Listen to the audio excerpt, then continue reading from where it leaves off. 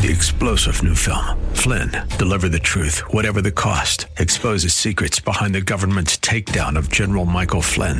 Flynn knew what the intel world had been up to. He ordered the first audit of the use of contractors. This set off alarm bells. He told the truth. He was the most dangerous person for Donald Trump to hire. They had to get rid of Flynn. Flynn, deliver the truth, whatever the cost. Available now. Watch it today. Go to salemnow.com. salemnow.com. Ukraine, Russia, and Turkey tentatively agree to a deal allowing exports of Ukrainian grain. In a world darkened by global crisis, today at last we have a ray of hope. The House passes the right to contraception bill, which now heads to the Senate. I am so sick of hearing about what women's rights are from a party that can't even define what a woman is. Amazon expands further into healthcare with the purchase of One Medical. A deal valued at roughly $3.9 billion. This is the Daybreak Insider Podcast, your first look at today's top stories for Friday, July 22nd. I'm Mike Scott. Ukraine, Russia, and Turkey and the UN Secretary General will sign a deal Friday resuming some Ukrainian Black Sea grain exports. Secretary Guterres praised the breakthrough. In a world darkened by global crisis, today at last we have a ray of hope. A ray of hope to ease human suffering and alleviate hunger around the world. A ray of hope to support developing countries and the most vulnerable people. A ray of hope to bring a measure of much-needed stability to the global food system. Russia and Ukraine are both major global wheat suppliers, but Moscow's February 24 invasion of its neighbor has sent food prices soaring and stoking an international food crisis in some areas. The war has stalled Kyiv's exports, leaving dozens of ships stranded and some 20 million tons of grain stuck in silos at the port in Odessa. The news is hopeful as concerns over worldwide famine begin to mount over the past few months due to Ukraine being one of the world's largest grain exporters and the ports being blocked by Russian forces. Analyst Nick Connolly works for Germany's Deutsche Welle, the state-owned media broadcaster in Complex, and explains why the proposed deal is so important. Well, obviously this is a huge industry. Lots of farmers here are basically sitting on huge harvests that the world desperately needs, but they can't get them out, can't get paid for them.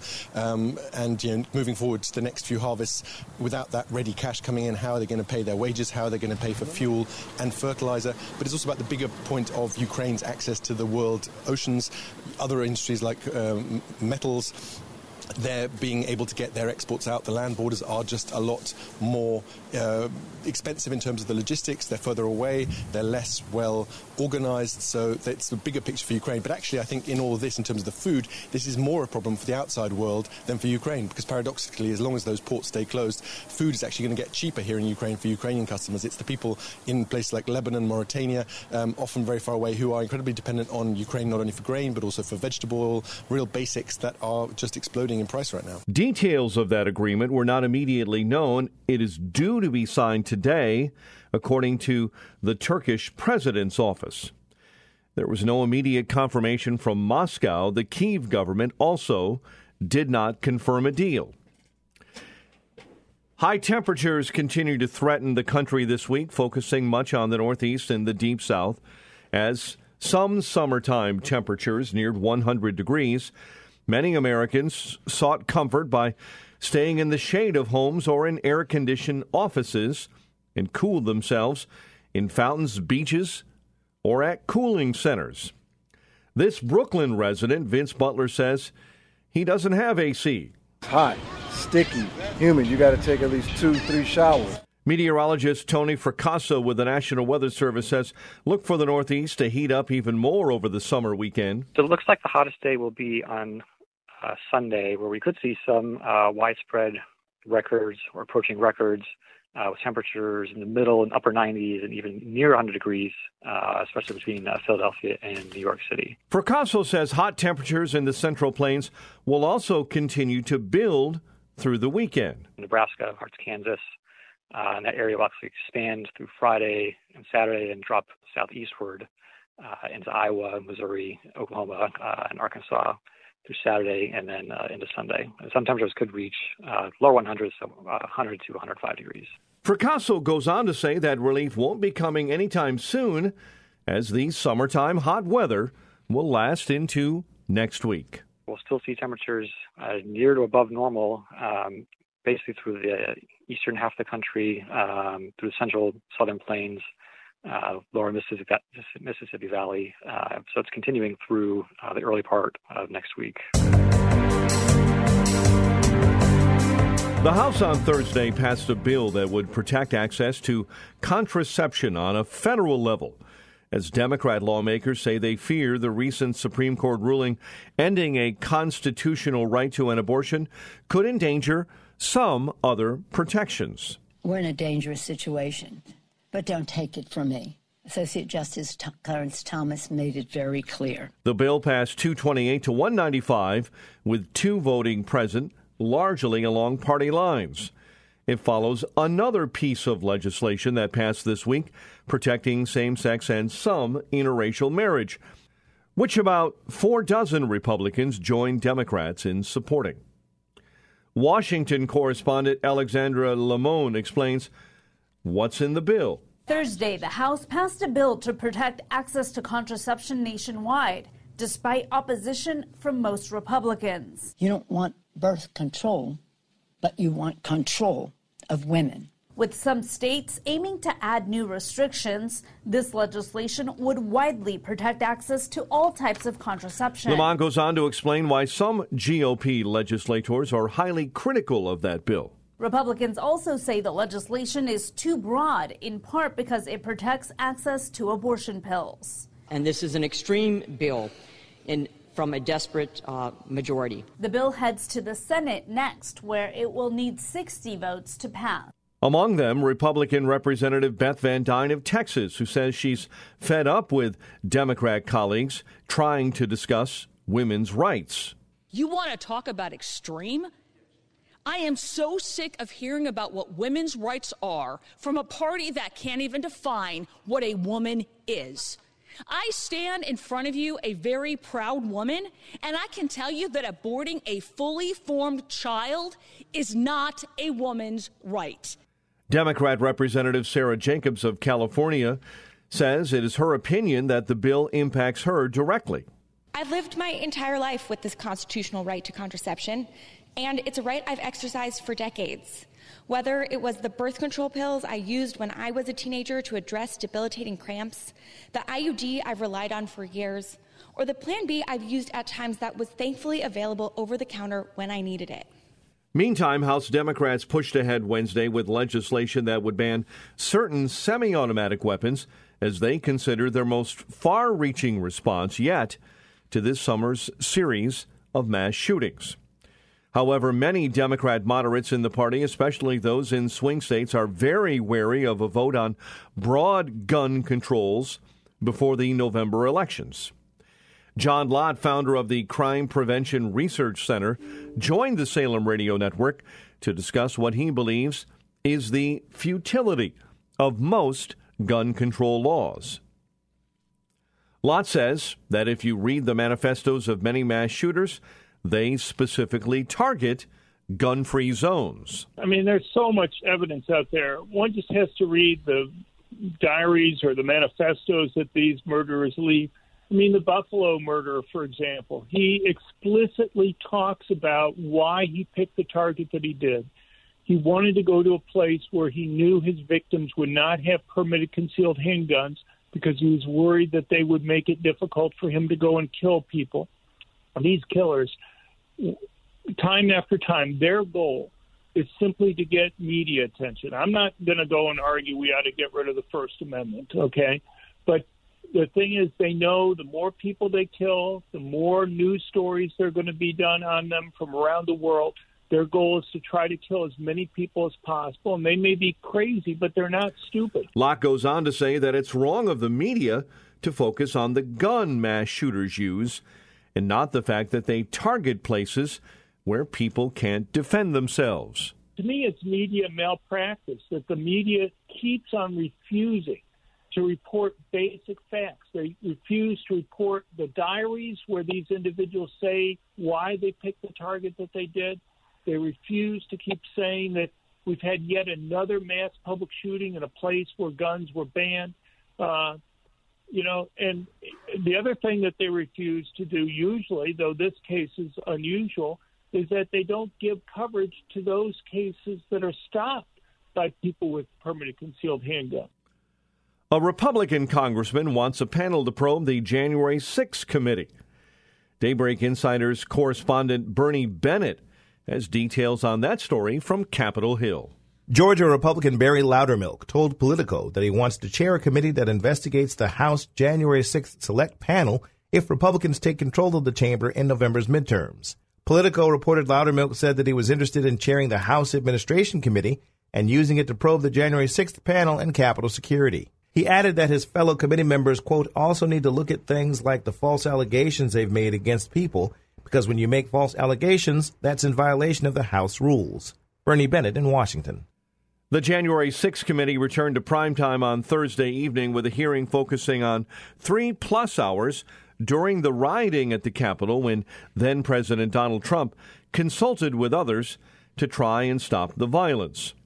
Former Arizona Congressman and radio talk show host J.D. Hayworth spoke with the Salem Radio Network about the 7 previous public hearings and what they have or have not accomplished so far.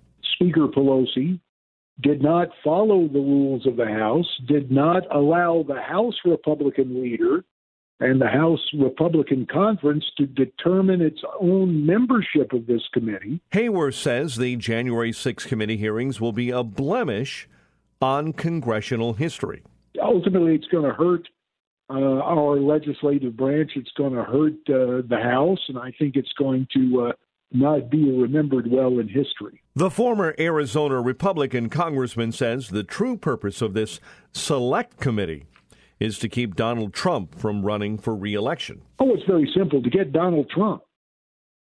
That's all there is. The Constitution prohibits a bill of attainder where you find a specific way to abridge someone's rights, to hold someone responsible for things that over which they have no jurisdiction.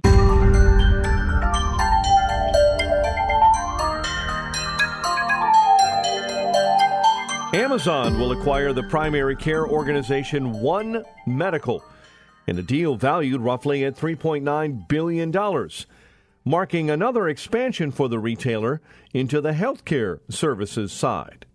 Daybreak Insider's Lisa Dwyer breaks down the developing medical deal. Amazon has announced that it will acquire primary care organization One Medical in a deal valued at roughly $3.9 billion, marking another expansion for the retailer into healthcare services. Amazon will purchase the care provider for $18 per share in an all-cash transaction. The total deal value includes One Medical's debt and is one of Amazon's largest acquisitions. One Medical runs membership-based primary care practices in several markets around the country and offers virtual care as well as in-person visits. One Medical works with more than 8,000 companies to provide health care benefits to employees. I'm Lisa Dwyer. Monarch butterflies are now listed as endangered because of fast dwindling populations in North America. The International Union for the Conservation of Nature announced the designation on Thursday for the orange and black butterflies. The group estimates that populations have declined between 22 and 72% over a decade. Butterfly researcher Nick Haddad says he expects the monarch butterfly to go on the endangered list. It's really unsurprising that populations are declining and declining as fast as they are, and we need to do things now to protect monarchs and keep them from falling further. In fact, Haddad goes on to say he's very concerned about the eventual future of the monarch butterfly. We know that butterflies and other insects are declining by about 2% in abundance per year. It's a phenomenal rate, and monarchs are just an indicator of that change that we know is happening. And finally, the pop culture extravaganza that is known as Comic-Con International is back to its old extravagance. Stars, cosplayers, and fans are filling the San Diego Convention Center in full force after the pandemic forced it to go virtual for 2 years. The Mandalorian, Wonder Woman, and Sailor Moon could be seen walking the floor on Wednesday night's preview night. Comic-Con attendee Eileen Asuncion says she and her husband brought the kids along this year. We look forward to it every year. We come with lists of comic books we're looking for, Funko Pops, television shows and movies we want to find out about, panels. That we enjoy every bit of it. Anticipated panels this year include a preview from Warner Brothers of the anti-hero film Black Adam, featuring star Dwayne "The Rock" Johnson, and peeks at the fantasy series coming to television, such as the Game of Thrones prequel House of the Dragon and the Lord of the Rings prequel The Rings of Power. Subscribe to the Daybreak Insider podcast at Apple or Google Podcast, Spotify, or SalemPodcastNetwork.com. Get our companion Daybreak Insider newsletter each morning at DaybreakInsider.com. Ongoing coverage of breaking news and commentary at SRNnews.com and Townhall.com. Thanks for starting your day with us. I'm Mike Scott.